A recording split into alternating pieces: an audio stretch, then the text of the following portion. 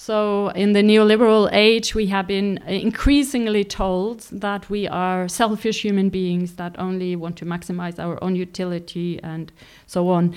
And this has been said so much that people now start to believe this, because this has been the economists talking, the politicians talking. This has been the public discourse for 30, 40 years. Hi, everybody. I don't have the best podcasting voice, but I wanted to sneak it in here anyway. You're listening to episode 2 of Tøyen Podcast Village. And for this week's episode, we're going to play a live recording of a lecture we had here in front of an absolutely full Tøyen startup village.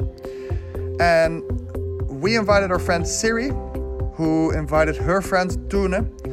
Tune is an environmental activist based in Vienna. And she did a talk about degrowth and ecological economics. So it's pretty long, but it's so inspiring and it's pretty accessible. So just stay with it and enjoy.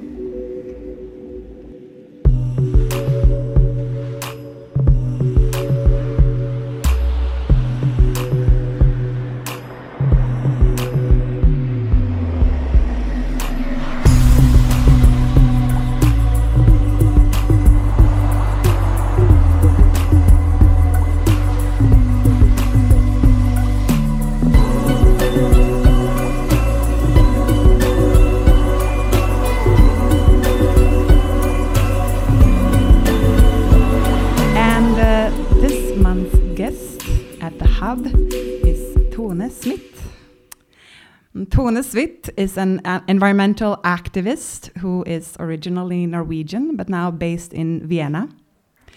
She has degrees in human geography and ecological economy, and she also has a PhD in economy from the University in Vienna for economy and business. She has worked for many years with environmental policy making, but now she works as an independent researcher and lecturer and writer, and also as a yoga teacher, which I feel very beautifully kind of illustrate this interconnected weave of topics that New Story Hub are exploring.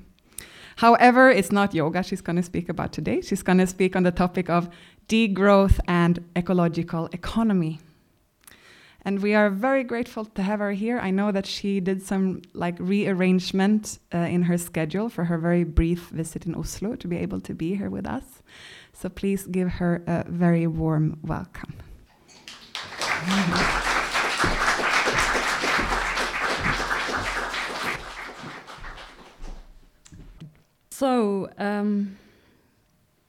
So I wanted, because I have no idea who the public is, and this is the interesting thing about these Facebook events. So I'm just a bit curious to know whether there are any economists here. Can you raise your hand if you're an economist? Okay, a few. Good. Okay. So I'm trying to not to speak too technical. As an ecological economist, it's easier at the outset to speak a language that is more understandable for normal people, but still I will have to enter a little bit into some of the science which is underlying the perspective that you will hear about. Anyway, what I will try to do is to talk first, give a kind of a problem diagnosis. I mean, I assume you are here because you already feel that the environmental crisis, the social crisis, the financial crisis somehow affect you personally or emotionally in terms of where the world is going. So I'm not going to go too much into detail about, give you numbers about the climate change and how it can happen and so on. I assume you're on board, so I don't need to do all that.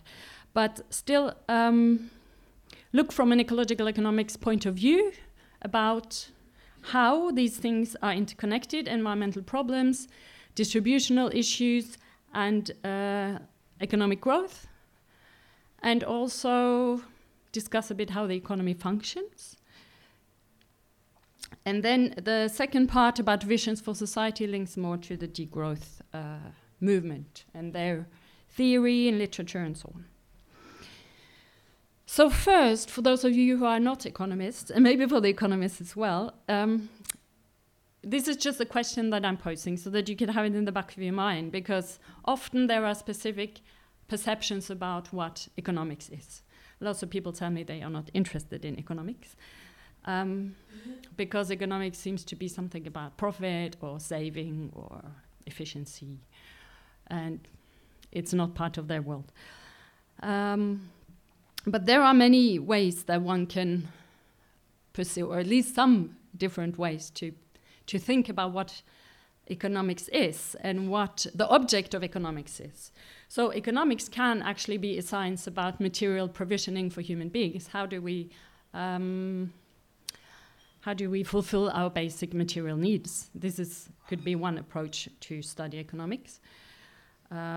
It can also be about production and consumption, maybe distribution. But the common definition of economics, which is the one used by the dominant economic theory today, it's the one that I have quoted here. It basically focuses on human behavior and on how humans behave in situations of scarcity of resources. And therefore, it's also concerned with efficiency about everything. And this is a different kind of perspective than ecological economics, which is concerned about sustainability as an overall goal for how the economy could and should operate. Okay, so I will start with the ecological economic embedding, or the view of the economy. So we do not think about the economy as a system with consumers and producers who exchange goods and services to achieve maximum utility or profit. It's rather this kind of first illustration of how the economy works. And the basic thing here is that society and the economy is embedded in a biophysical reality and a physical reality outside of that, which means that this has some certain implications. One thing is that it means that one can consider all economic processes as natural processes. So it's not, the money economy is not so interesting, but it's really the stream of natural materials, energy material through the economy, which is of interest. The other thing is that when we illustrate it with these circles, it means that it also shows the dependency of certain spheres to other spheres. And the more you get, the inner circles are more dependent on the outer circles, but this also means that they have to relate to the laws of the outer circles. I'll go back. So, society is embedded in the biophysical reality. It has to adjust to the laws of that world, but it also has its own laws or functioning. So it's more complex. So the further in you get, the more complexity, because it relates to several layers of realms somehow. And then, of course, it's important to understand the interdependencies and feedback loops in this system. And most of all, the importance is that the human economy ultimately must be about the life-supporting. It depends on life-supporting systems of nature, and we should not exclude that from the main study of the economy. So this is a way that ecological economists also perceive this picture that I said about streams of material and energy as an economy. So we can think about it as a metabolism, the metabolism of an organism, but here we have the metabolism of society. And this means that there is always energy, materials that go into a production of something, and on the other side there is always something coming out. So there is always an input and an output.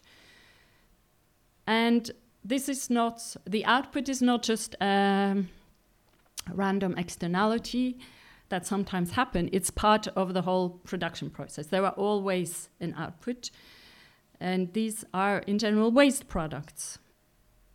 So we can also think about thermodynamics and link thermodynamics to this picture, because this is the most scientific I will get in this talk in terms of these kind of complicated laws. But the point here is that energy and mass, which goes on the input side into the economy, into the production process, cannot be destroyed or created. So this means that there will, whatever we extract from the earth has to go back to the earth somehow, but in a transformed state. And this is the important thing here, that from this perspective, we know that pollution is pervasive in the economy and in our surroundings, because everything we do has a polluting effect. This sounds, of course, a bit depressing, but this is actually the case. And at the end of the talk, we will talk about what to do about that. But for now, I want to talk about this serious core issue, because this means that we need to think about the quantity and quality of what we produce. There is also a second law of thermodynamics, which is called the entropy law, which is about available energy and the amount of available energy for human beings to use. And this is really relevant in terms of many of the current solutions to our environmental and economic crisis. Because it means that not all energy is available for human use, and every time we convert something, there are losses involved, so, which then sets limits to efficiency, and also limited recycling options. So, you might have heard about the circular economy. It's very popular these days. The government has said for several years already that they really count on the circular economy. I haven't really seen so much from the government side, but this is kind of what they really want to focus on. But there are also lots of other actors who really discuss this. Future in Our Hands recently had a report on the circular economy and so on. But from this perspective, unfortunately, this is a limited solution, because we always need to use energy to recycle products, and the circular economy is very much about the materials, and the energy question is kind of a bit in the background. But it also has consequences for the whole discussion about renewable energy, which some people call green or clean.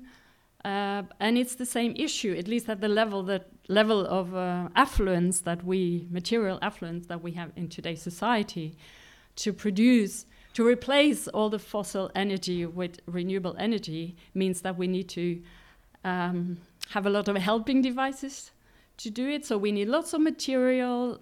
So we need to extract lots of more material from mines all across the world, and we know already some of the conflicts, even here in Norway, about these minerals that are needed and so on.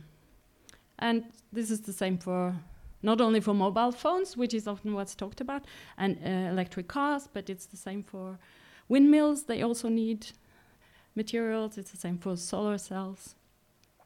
So at the level of material wealth that we are used to, this is very difficult. And here is an illustration of how humans have kind of expanded their economy.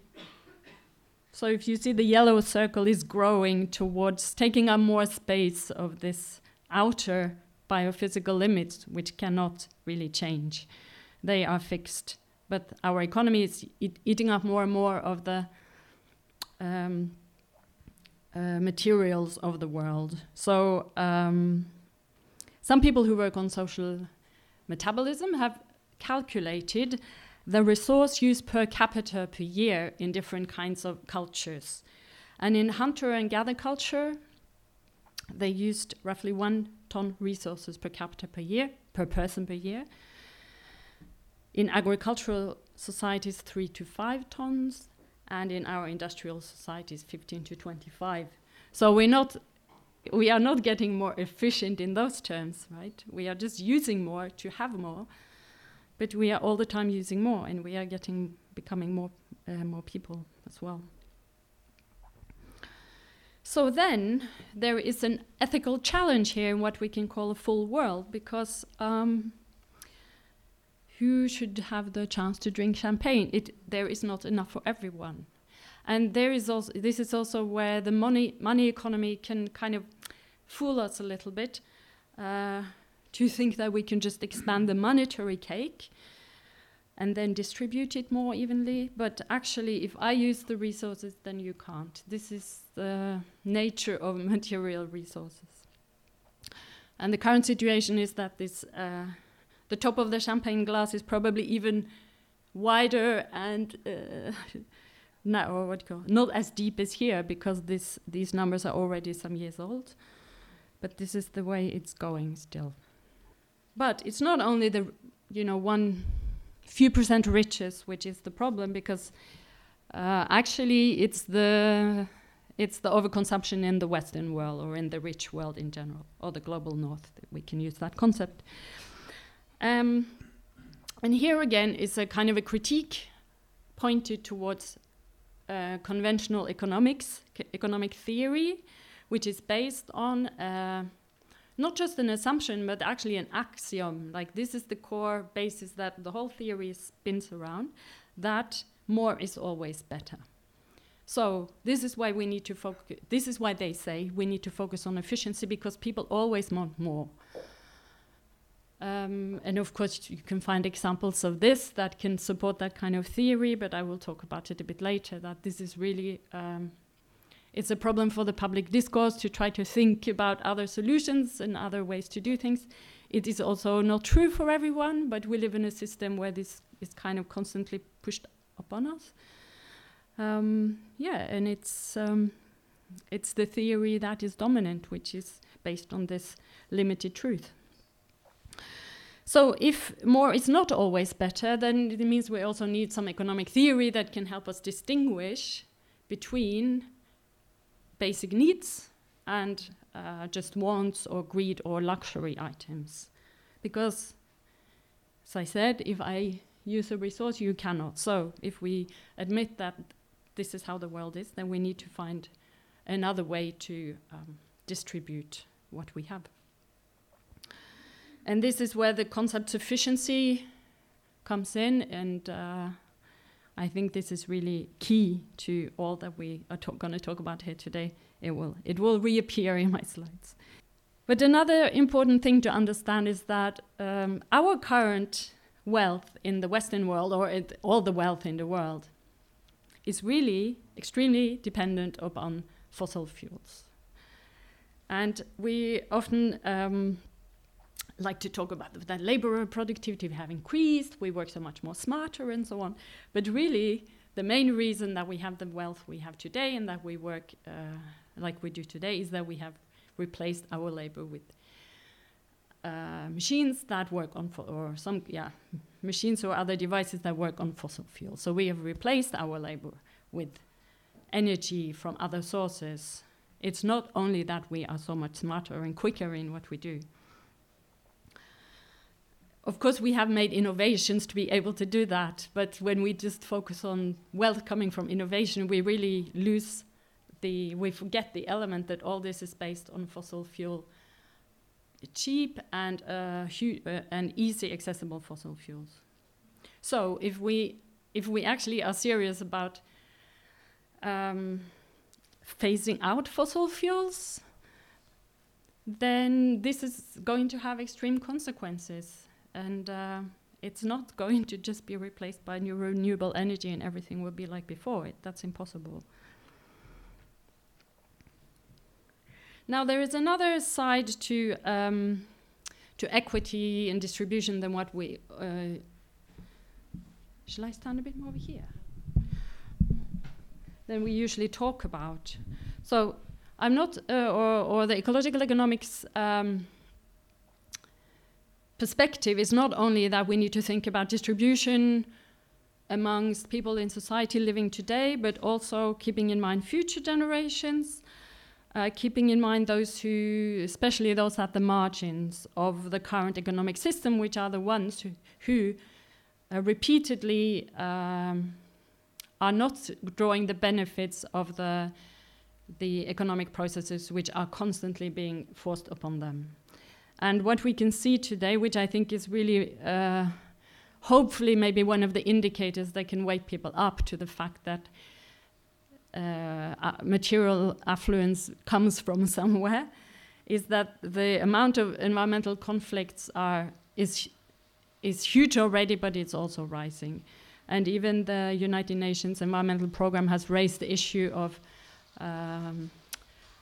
killings of environmental activists, because it is in Europe not so much yet, but even in Europe, but really environmental conflicts are escalating, and they're linked to all these resource extraction activities like mining, oil drilling, and so on, but also to setting up national parks in other countries where we in the West would like to see nice nature preserved, where it's often the ones who actually sustained the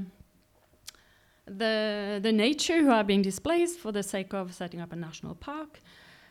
But also we have this whole issue of land grabbing, which is linked to what I call false solutions in terms of solving the climate crisis. So offsetting schemes so that when you fly somewhere you can feel a bit better by paying buying some climate credits. And these are often linked to offsetting programs in the south, which again are linked to grabbing land from marginalized people who are too weak to stand up, who don't understand what happens, or are just basically subject to military or paramilitary power somehow. So the main solution in our part of the world to these questions, that economic growth seems to constantly be followed by increased environmental pressure, it's that we should decouple, and we will soon manage to decouple. And decouple means we can decouple so that the economy can continue to grow and the environmental pressure goes down. And in this way, we achieve green growth. And there are many reasons that people want to argue for green growth.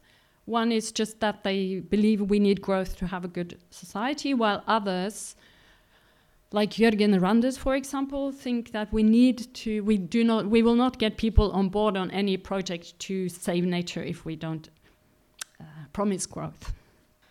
But the thing is that this solution has actually been on the table for a very long time. So it started in the 80s, and the Brundtland report was was one of the central reports that launched this topic, which changed actually the discourse, because in the 60s and 70s, everybody agreed that economic activity is really at odds with environmental protection. But then suddenly it changed into this discourse of we need economic growth so we can solve the environmental problems, only then can we solve them. And it's not a problem because we can change the content of growth.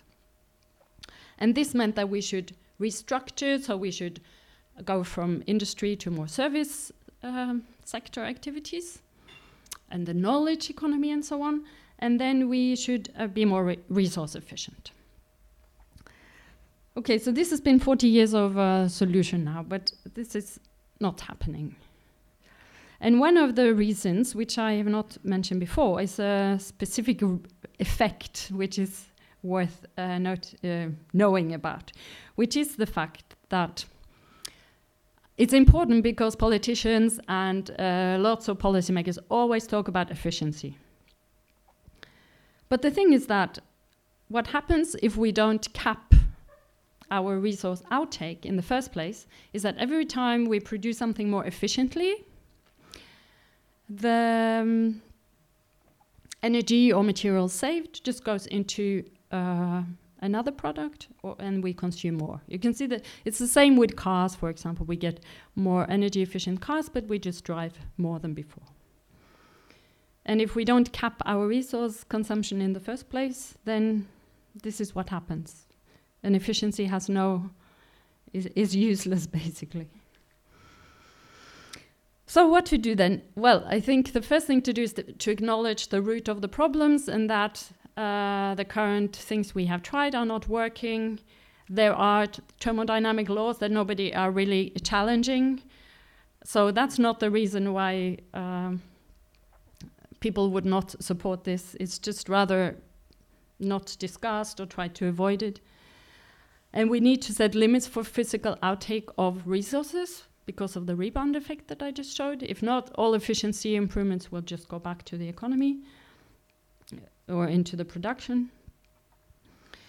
And then the third thing, which I didn't touch on much so far, is that we need to change the institutions of the economy. And by institutions here, I mean things like norms and rules, processes that are institutionalized, because these things are what shapes our behavior and economic behavior as well. So in the neoliberal age, we have been increasingly told that we are selfish human beings that only want to maximize our own utility and so on. And this has been said so much that people now start to believe this, because this has been the economists talking, the politicians talking. This has been the public discourse for 30, 40 years. But this is basically something that is then reinforced by the fact that we make politics and rules and laws that feed this. So it's important to remember that we still live in societies where norms operate, and these can be changed. But they are not changed by the current neoliberal way of talking about the human being. So just to sum up what ecological economics is about, on the one hand, that there is a biophysical perspective on the economy, and on the other hand, that it explicitly deals with ethical issues. Now, this is not really unique, but it's unique that it's being expressed, because mainstream economics, for example, also is based on a certain kind of value theory, but usually it's just considered the only thing there is, so it's not necessarily discussed. Okay, so what are the alternatives to this system that we currently have? And the title for this talk was Alternatives, degrowth and other economic alternatives. Now, I'm mostly going to talk about degrowth, but there is, as you will see, there's lots of other movements feeding into this kind of broader umbrella movement. And this is a little illustration of some of the people in this movement and how they are thinking and feeling. It's not about reducing our material affluence to be sad and depressed and live a very hard life. They're very happily walking down this hill on their bike and dancing and smiling. And this is kind of the idea that really we can live with much less. And if we, at the same time, change many of the other things of our society, maybe we can have a more happy life. So, first of all, it's about countering the idea that growth is the answer to our economic crisis or to any crisis. Growth is not the answer. And we need a long-term solution to the current problems anyway. So even as a short-term solution, this is a no-go. But it's also a really radical critique of societal transformation. So it's not about just reducing material wealth. And most importantly, the degrowth movement today says that we are in a current crisis situation anyway, and things are changing. So we don't really have a choice about whether we want radical change. There will be radical change. But we can choose to try to plan for a downscaling of the economy, while at the same time keeping social issues in mind and trying to steer the things which might be problematic as we try to degrow the economy. Because typically the unemployment question always comes up, but society can take that upon itself to do something about those who get unemployed or distribute jobs, or there are many ways to handle that issue.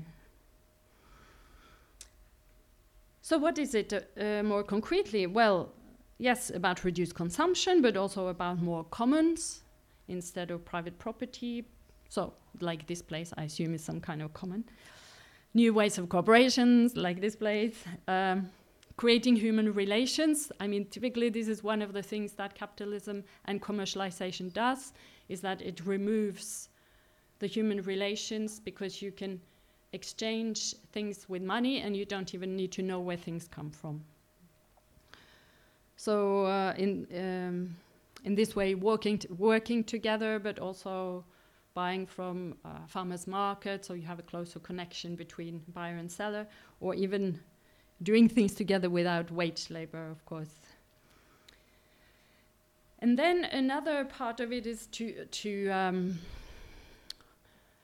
inspire, or aligned with the Occupy movement, is this critique of the current way that we practice democracy. So instead of thinking it's okay that we have elections every 4 years, and if people only need to vote green, then everything will be fine. It's really a project for real democracy, real participatory democracy, also in the sense of more autonomy. So this goes a bit, for example, against what many people who argue for green growth in the kind of Green New Deal way support. Because this is more arguing to have regulation, yes, but not a strong state that overrules, rather the opposite. So no romanticizing China, like certain people say. China is the best example of how you can have a flourishing capitalist economy and also, efficient bureaucracy or efficient ruling. This is something that not everybody says, who thinks it's great, but it's also explicitly said by some people who want to just have a stronger state and a bit back to the 60s in Norway with the strong Labour Party and so on. So in this respect, degrowth is quite an anarchistic or anarchistically inspired movement. But some of the things that they also argue for is worker-owned companies or worker-managed companies, which actually was on the table,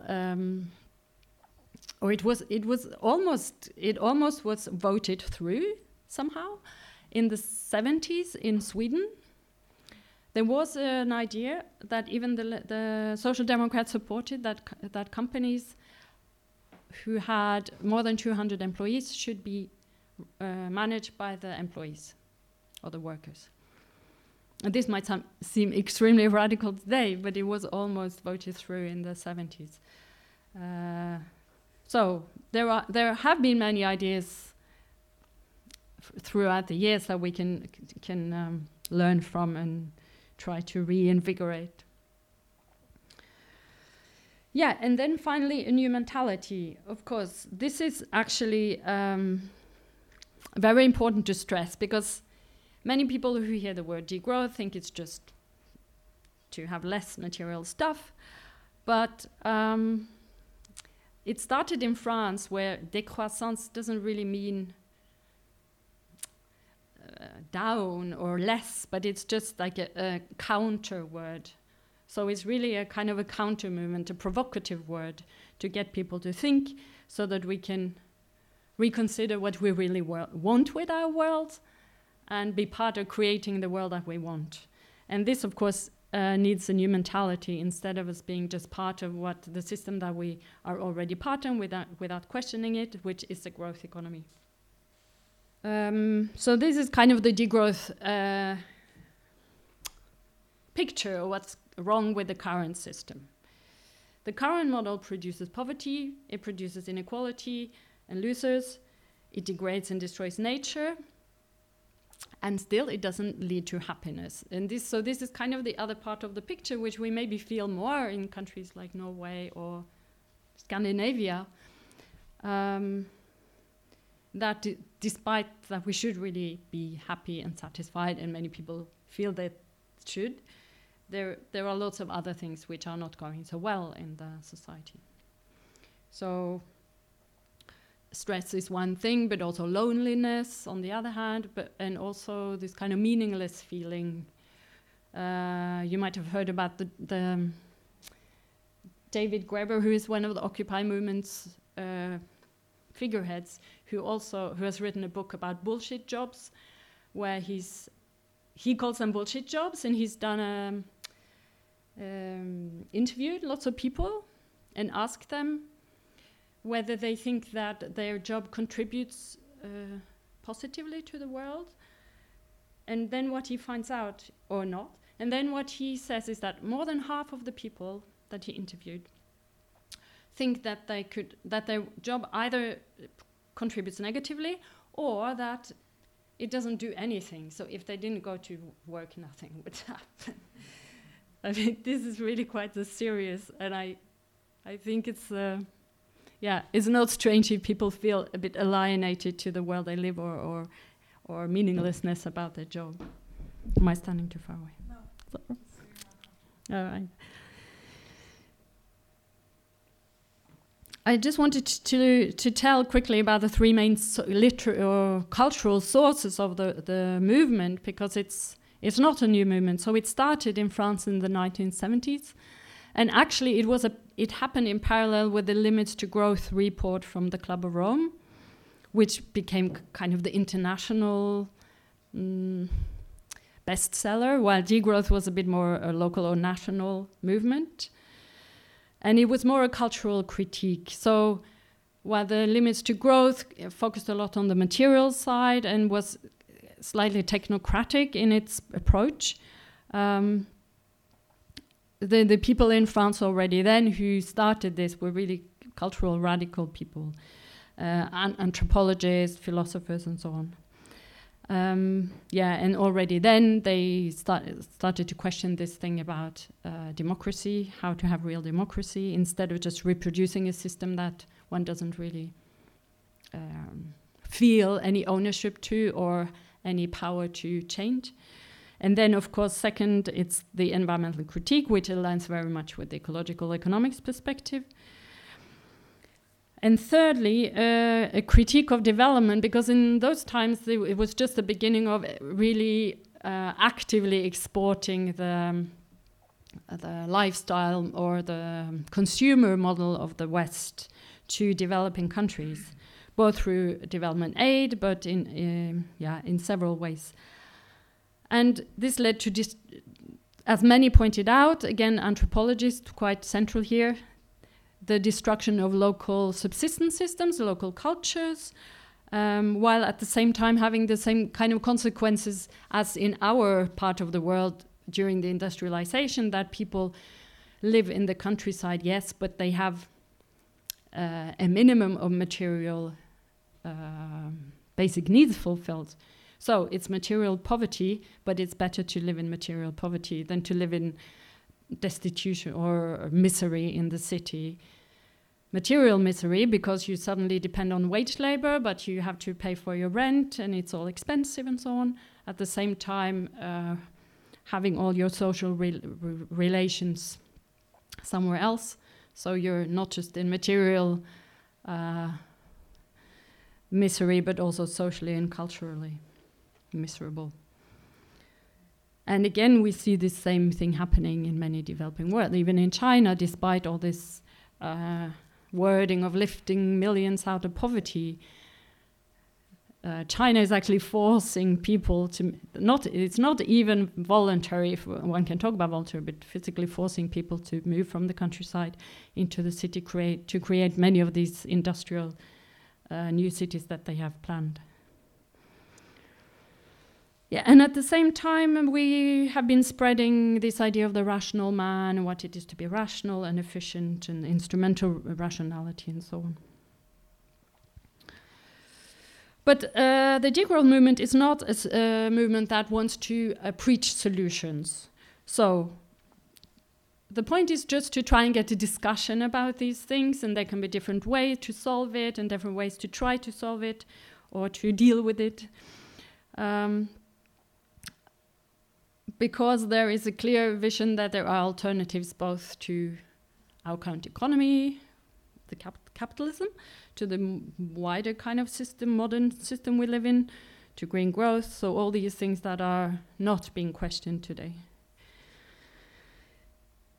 This is from Vienna, where degrowth people and climate activists have joined forces. So it's quite a strong community of both, arguing for system change instead of climate change. And just to show a bit more the kind of people who are part of this movement, because it started quite an intellectual, as an intellectual movement in France, but people from all kinds of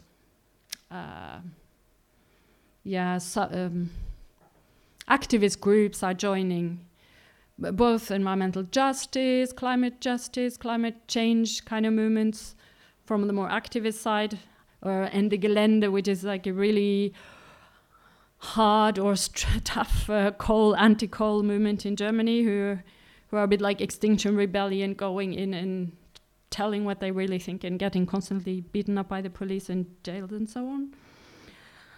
To more nice people who do permaculture or agroecology and who doesn't really fight so much in the streets, or cyclists, anti-car activists, people who do food cooperatives, anti-advertisement campaigners, and so on. Everyone who is trying to build something new. And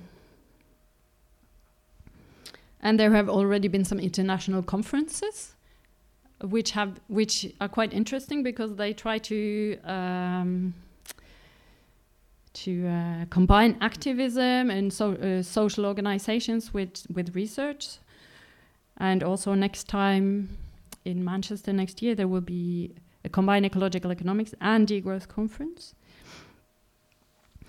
And then some of the thing that is interesting, it is not just being against something or manifesting, but also trying to build alternatives. So there are the research activists and so on, but there are also lots of social experiments going on. And this goes under another name called Notopias. So try to, despite that the system is still not as we believe, even many people say the system cannot really generate the change we want. It's not possible to change it from within, but still it's possible to build examples from within. This is how we see the utopia. We try to build it here now. So we have examples, both to show people who argue it's not possible to do things different. Human beings are inherently egoistic. They cannot cooperate and blah, blah, blah. And also that there is experience. If it actually gets more attention and support from politicians, there is already something to build on that can quickly be scaled up if there is some hands-on experience already. Yeah. I didn't talk so much about capitalism, but the word capitalism has popped up here a little bit. And it is quite central to the critique of the current economic system. So there is a belief that wage labor is a problem. It's a problem both because we need to sell our souls to get money to feed ourselves and our families, but also because it's hard to fight the current system if you depend on a job. So if you stand up too much, you risk to lose your job, and so on. And therefore, a wish to create something outside of a capitalist structure, which means to shift from production for exchange in the current system to production for use, so without going through exchange. And then to decommodify many things, which is also linked to avoiding the expansion of the economy all the time because of its environmental problems. And also, as I mentioned earlier, commoning. Try to boost the process of commoning. And that is all for now. I I have a few questions that some topics that I didn't raise that I want to kind of feed into a little discussion later.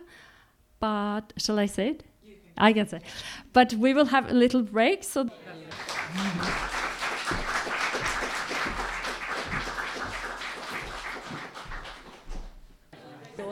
Recording again. So welcome to Return to Your Places. And I again invite Tone up to lead us through the second half of the evening. You can put this down. I was thinking about a bit how to do, because it's good to get a discussion starting between you before we discuss in public. But now it seems like this has happened very much, so that's really good. I have some questions that I would like to answer you, but I think there were a few questions already, so maybe we could start with that, and hopefully it doesn't completely take off. If it does, I might at some point say, stop, let's discuss these two issues. So there was at least one person over there, yeah. What do we do with the questions? Do we have a microphone for them, or do they come here, or how do you do with the recording? Or do we not record? It's very hard for them.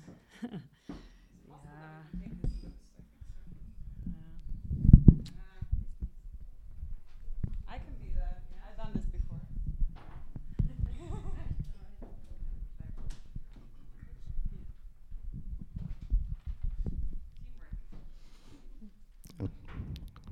Hi. So I have a question regarding the. I'll wait. Okay, should I ask? Okay. I have a question regarding the growth, because in your presentation there was a part saying that growth causes poverty, but thanks to growth in the world, poverty is reduced every year, and there is more access to clean water all around the world, and we have more life expectancy all around the world. So if we didn't have growth, we would not have those things. So how do you think having the growth will help with poverty, whereas growth is helping with it? I would like to know about this. I will tell you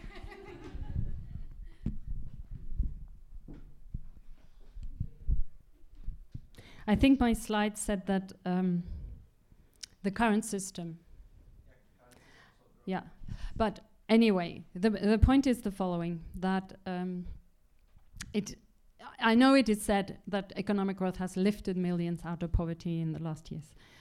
Now, the argument from the degrowth people is the following, that it is not growth that lifts anything by itself. So to be able to help people out of poverty, you need a politics that help people out of poverty. So you can have economic growth without people being in less poverty. This is completely possible.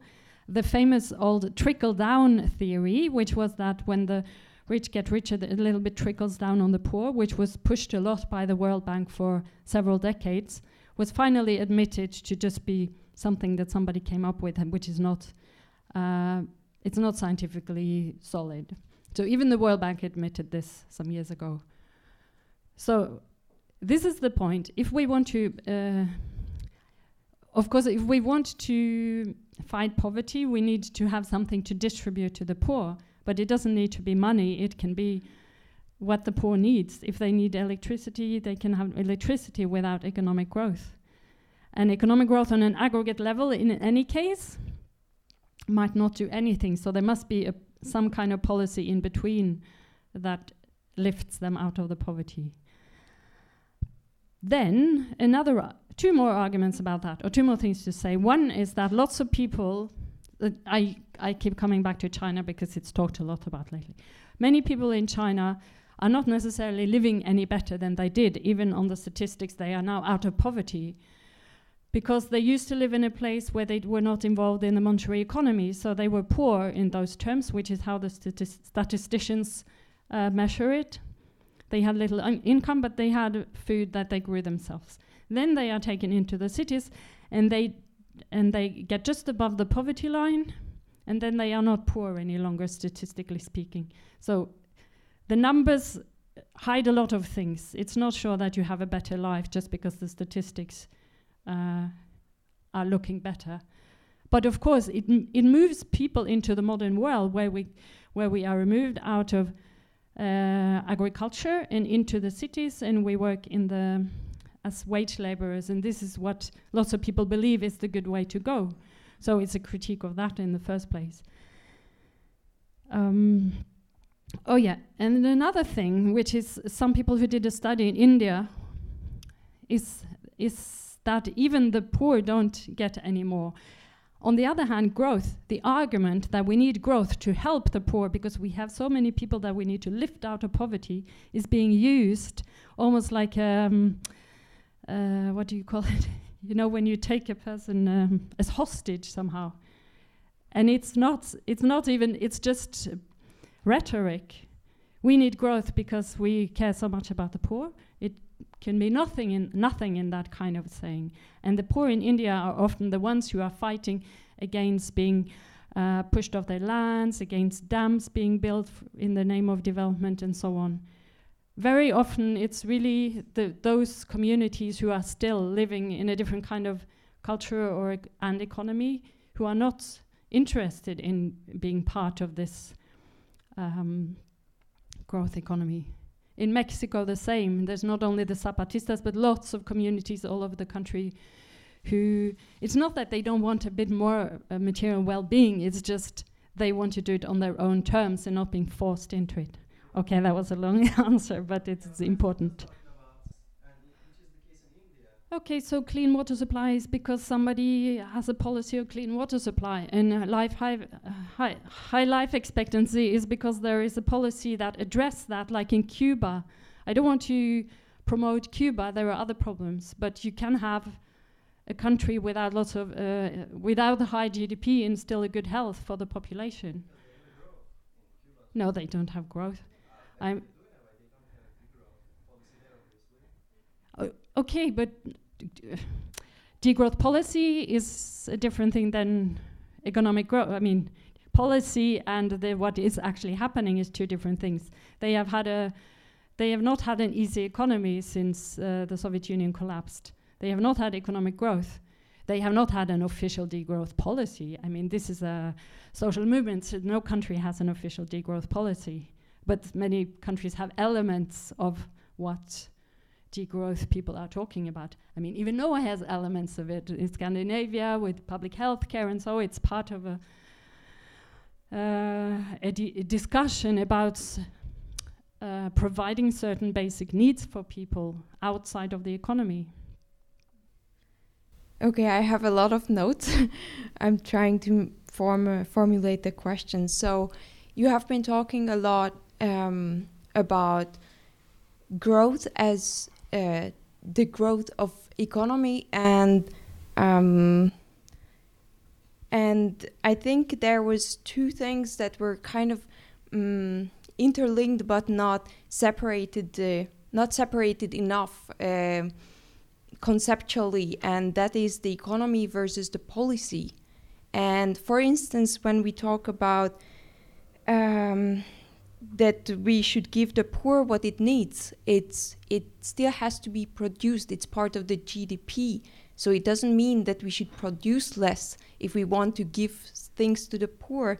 And the other thing is that, for instance, the inequality is also not about growth.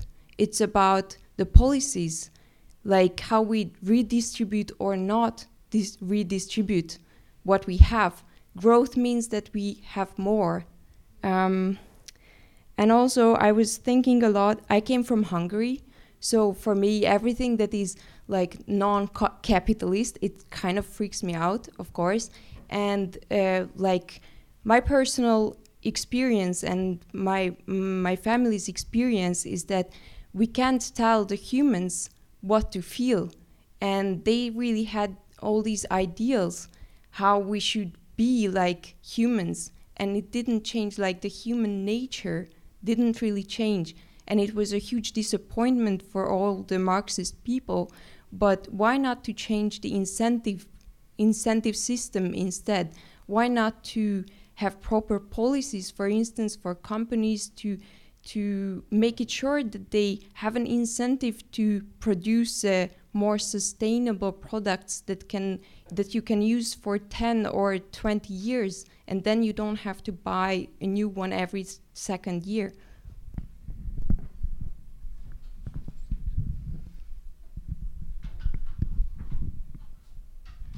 Okay, that was a lot. No, it's fine. I think some of them go together. So,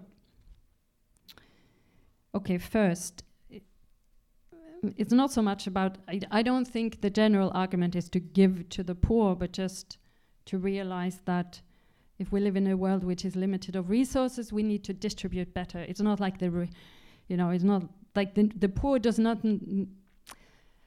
The aim is to make people more equal and participatory, not to just give to the poor as some kind of victims. But I agree. Distributional policy, you need to produce something before you can distribute. If we talk about it in our current system, for example, the problem is that, which I didn't talk so much about that actually, but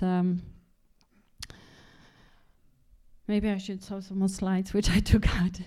Okay, because capitalism, so as you said, to criticize capitalism for you maybe means like the only other thing we've seen more or less recently in the world, which is the kind of communism, socialism in the Eastern Bloc.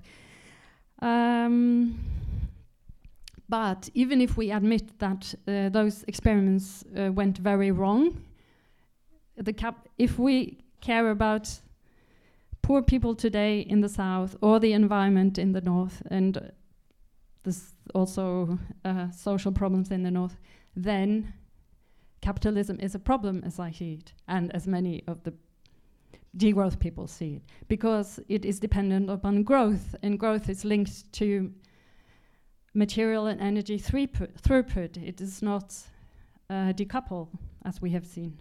So from this perspective, one can see it purely from this perspective that capitalism is a problem. At least it seems to be very difficult to have a capitalist system where you can have that goes well without recurring crises, because this is what happened, that we get these reoccurring crises with regular intervals.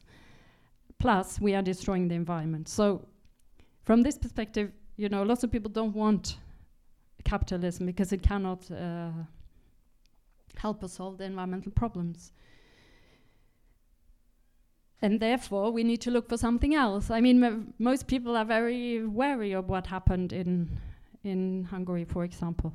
And in 2016, there was a degrowth conference in Budapest with lots of people who had lived through it, or their parents had.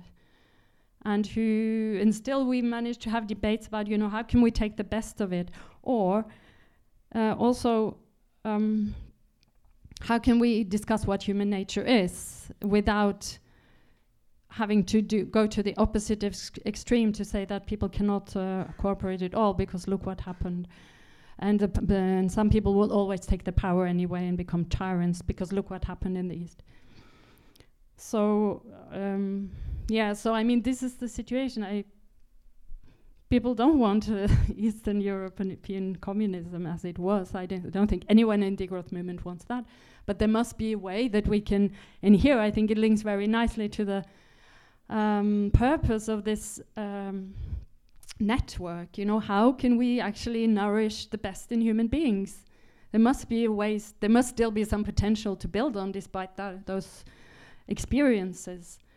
And most people who are interested in that do not think that what's happened in the West in the last 40 years is really nourishing the best. It's just playing to individualism and ego and greed and so on. And I think, and just the last thing about incentives. I mean, I think it's possible to go a certain way with economic incentives, but economic I mean, you can regulate something to a certain extent, and then the question is, when do you get rid of the kind of growth dynamic in capitalism through regulation? It's not so easy to know what would be not capitalist. You know, how much do you need to... What is it that will take away capitalism from the system? Is it to stop having any private property? Would it maybe be enough to say there is a limit to private property so that people cannot own lots of houses and lots of companies and companies all over the world and all these things? Maybe it's the corporate law, which means that there are these units that live their own life because they are considered as a human being in judicial terms, corporations. So they are treated like human beings, but it's people behind you who are kind of reaping all the profit from it. Yeah, it's an important question, but I really think I think there are potentials in humans to play to, which are beyond individualism and greed.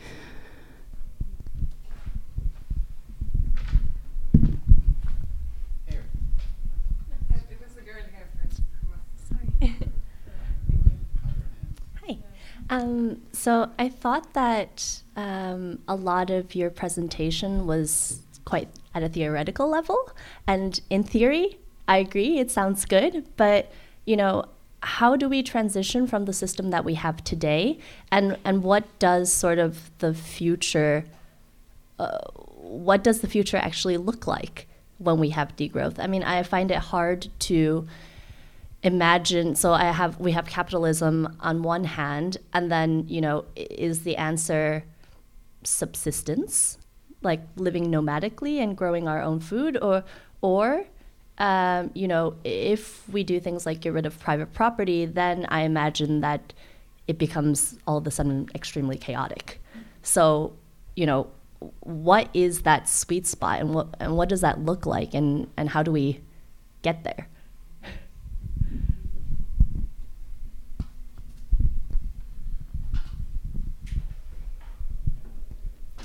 Maybe from a strategic perspective, we want really to grow the degrowth movements. It's important to have this solution. But in general, degrowth people are not so interested to present a ready-made solution that others should say, oh yes, I want that. The whole point is, you know, it's hard to see how to transition it out of the current system.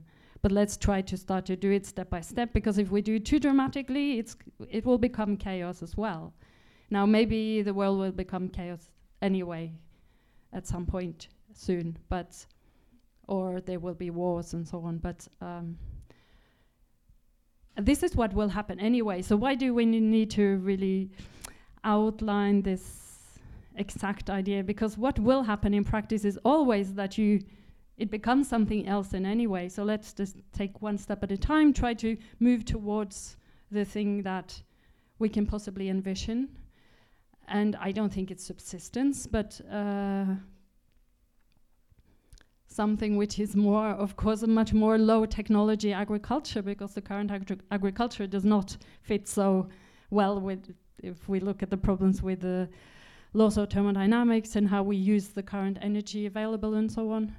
But so there are many then secondary effects. For example, that if we stop having such an industrial agriculture, there will be more jobs in agriculture rather than less, which is much of the debate is about.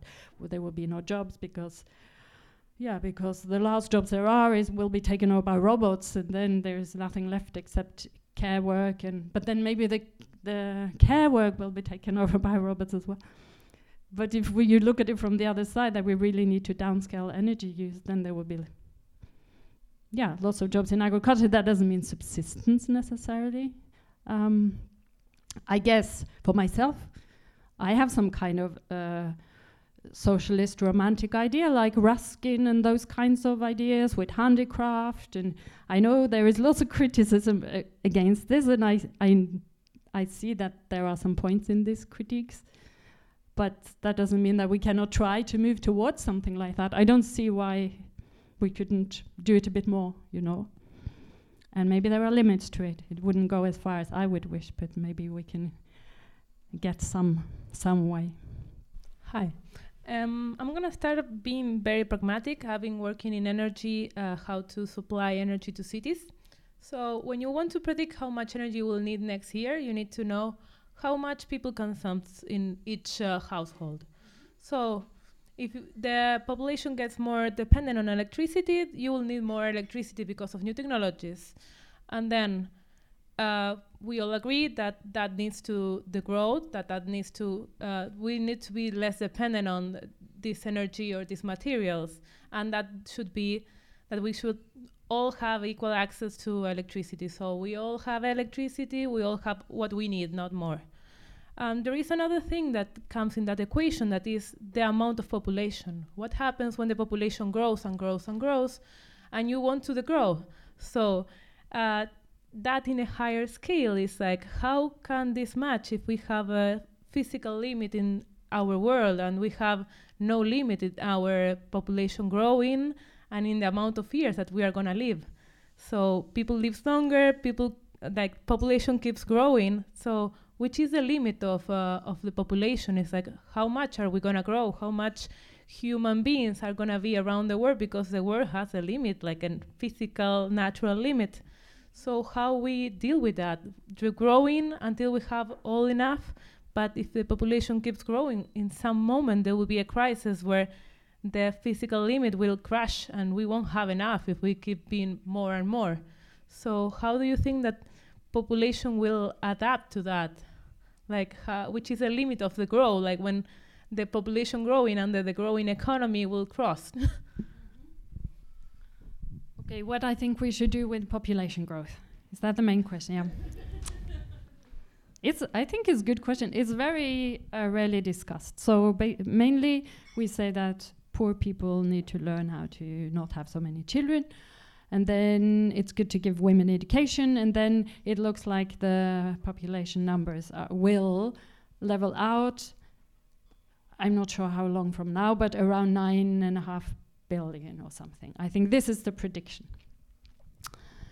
Yeah, and then the problem is, of course, that we are the ones who consume the most, not the poor people that we try to make consume less.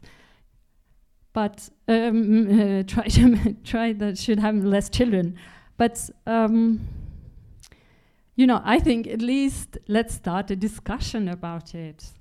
I think I mentioned Jürgen Randers already twice in this talk, and now I will mention him again.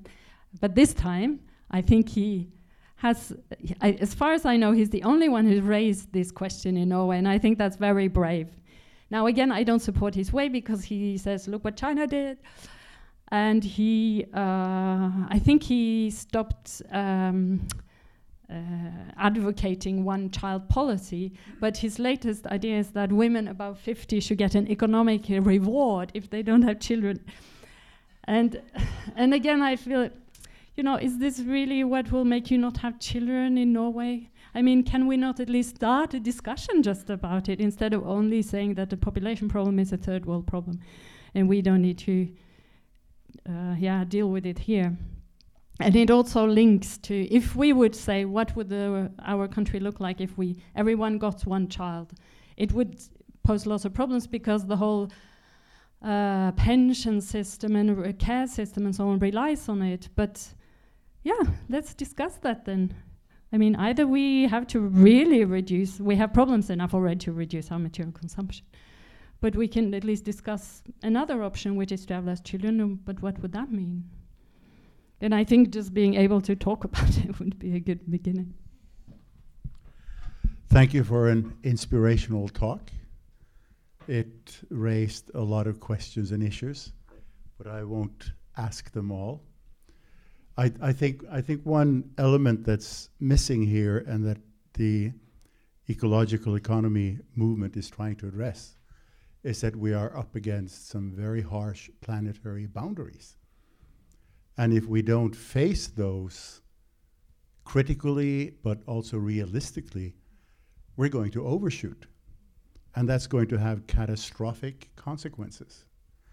And I think that when we promote the business as usual mode of thinking, ignoring that fact, we may wish them away, then we're in trouble. And I think that also addresses, I absolutely understand your concern, with your forebears coming from one system and then feeling liberated coming into another system. But we are going to have to address this. So I want to, there was a book written by William Catton that disappeared out of people's awareness because it came when Reagan and Thatcher came about. And he called it Overshoot. And it has the most depressing front page of any book ever. Because he called his book The Ecological Basis of Revolutionary Change. Carrying capacity, maximum permanently supportable load. Cornucopian myth, euphoric belief in limitless resources. Drawdown, stealing resources from the future. Cargoism, delusion that technology will always save us from overshoot, growth beyond in areas, in our case the planet's, carrying capacity leading to die-off. And I think this discussion should be illuminated by that planetary boundary. And that's what we should be working towards. So thank you very much for your inspirational input.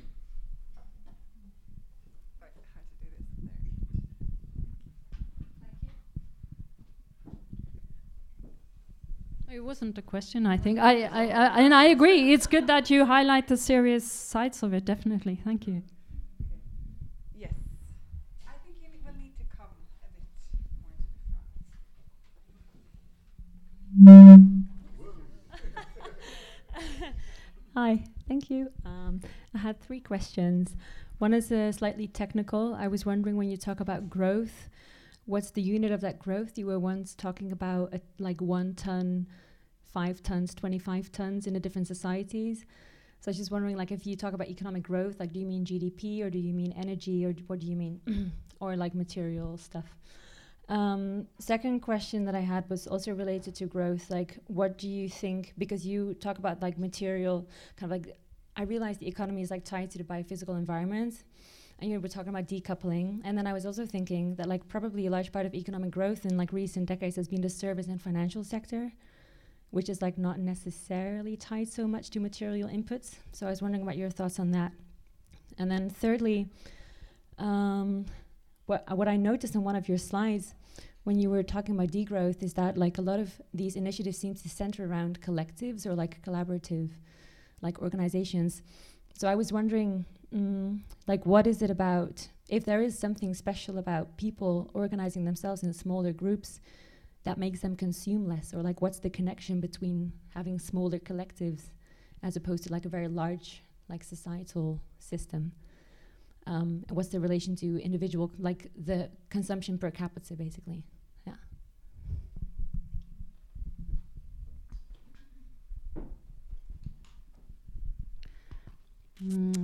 Shall I start with the last first? No, I will start with the first.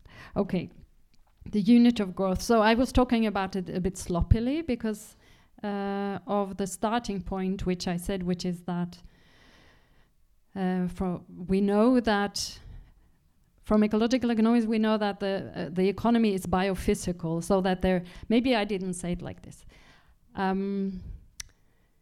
There is no monetary growth without a biophysical base. There must be a real economy underneath. So this is the material and physical economy. Now there can be cycles in the monetary economy, cycles a bit, but overall, the real economy is the underlying material economy, which gives us material wealth. So, because the data shows that there is no decoupling, basically monetary growth or GDP growth and environmental load or energy use or resource use seem to follow each other very closely. It's not so important for me to say which unit I talk about, because we are talking about economic growth and material growth as more or less following each other. So the problem is exactly that. That is why growth is a problem. Whether in material or economic terms, it's more or less the same. And it did not make a big difference that we converted into service increased services, which was exactly the point that was made, that we can change the content of growth.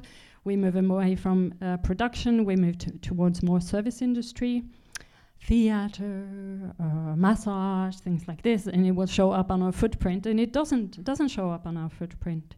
It shows a little bit up if you look at the country, what a country produces versus what they emit. But if you look at what we actually import to consume, we are still consuming as much as before. So the move to service industry is just on top of the other consumption. And it's often even not as environmentally innocent as we thought, because theaters also need, buildings, energy, costumes. Transport is a service industry. I mean, one of the worst in environmental terms. So, so this service industry, the hope that there was for service industry is also, it hasn't substituted industry, it has just come on top. And then, that was a bit different question. So these degrowth people organize themselves in collectives. I don't know whether they consume less energy. Maybe they I don't know any statistics about it. I don't think that is the point so much to prove that. Maybe there are some statistics. Actually, I know that Findhorn Eco-Village in the UK calculated their footprint and found out that it wasn't as great as they thought, because they fly quite a bit, like many modern middle-class people, and they also have a lot of guests that fly in to they're based in northern Scotland, so it's far away from people. So most people who come to visit or give speeches travel, and they don't travel so environmentally friendly, so this showed up on the footprint. But when they organize in collectives, it's to try out new ways of doing things first and foremost. I mean, to try something else in terms of many things, to consume less, to consume differently, to organize themselves differently, to not to avoid all these other things from modern society as well: loneliness, lack of relationship, trying to cooperate instead of just commercializing all relationships. Yeah. So in that sense, like the environmental impact is maybe not the primary goal of like what these people are trying to achieve, but it's. Well, I think they also try that, but I mean that is part of their whole philosophy. So, but it's all the other things as well. But maybe you're right. Maybe they should try to measure it a bit and show whether it actually makes any difference. Like Findhorn Eco-Village did, and then decided that they really need to, to do things different in terms of travel. Mm-hmm. I think there will be room for one last question. Is there someone who have had their hand up several times? Yeah. Okay.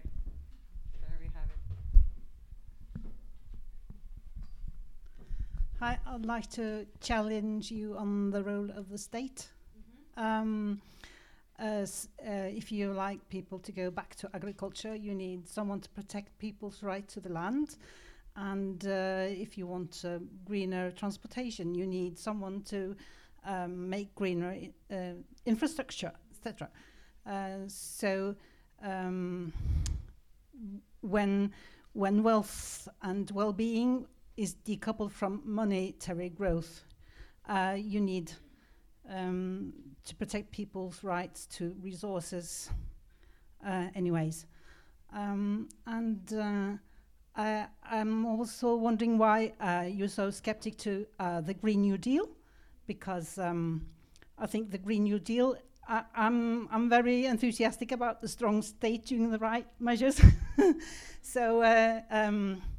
And I think that's what the Green New Deal is about. It's inspired by the New Deal in the States in the 1930s, and doing this in a new way where you develop green technology.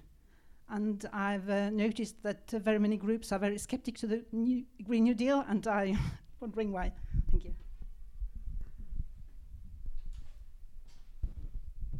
I haven't noticed much skepticism to the Green New Deal.